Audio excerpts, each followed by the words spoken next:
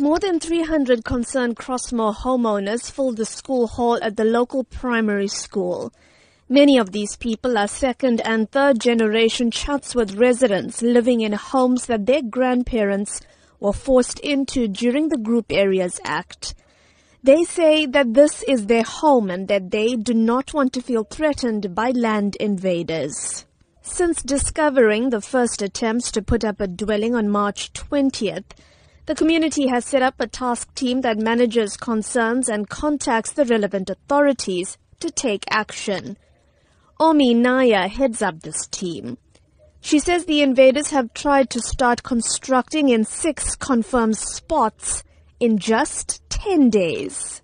Our mosque, our temple, our church is affected. Our people are fearful to go to the places of worship. By us being restricted to go to our places of worship, what are you going to live for?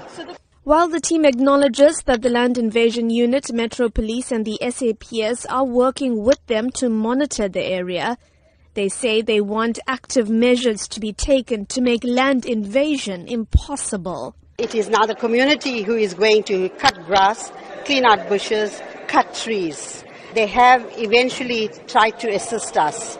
If they had kept and maintained the areas, we wouldn't be facing what we are facing at the moment. Spokesperson for the KwaZulu-Natal Department of Human Settlements, Mbulela Baloy, says they're working with the eThekwini municipality on the matter, in particular are not allowing any more informal dwellings to be constructed in Crossmoor. But he says the process is not a quick one. It has been happening for quite some time. Hence, we have decided that we have to be hands-on on the matter. We are also exploring legal avenues like going to the court to get an eviction order. But we are also in consultation with people who have invaded land because we have to make sure that we do respect the provisions of the Prevention of Illegal Eviction Act. Earlier this week, the municipality's head of Parks, Culture and Heritage, Tembing Khozi-Ngobo, told the SABC that the municipality's stance on land invasions was to act firmly and swiftly.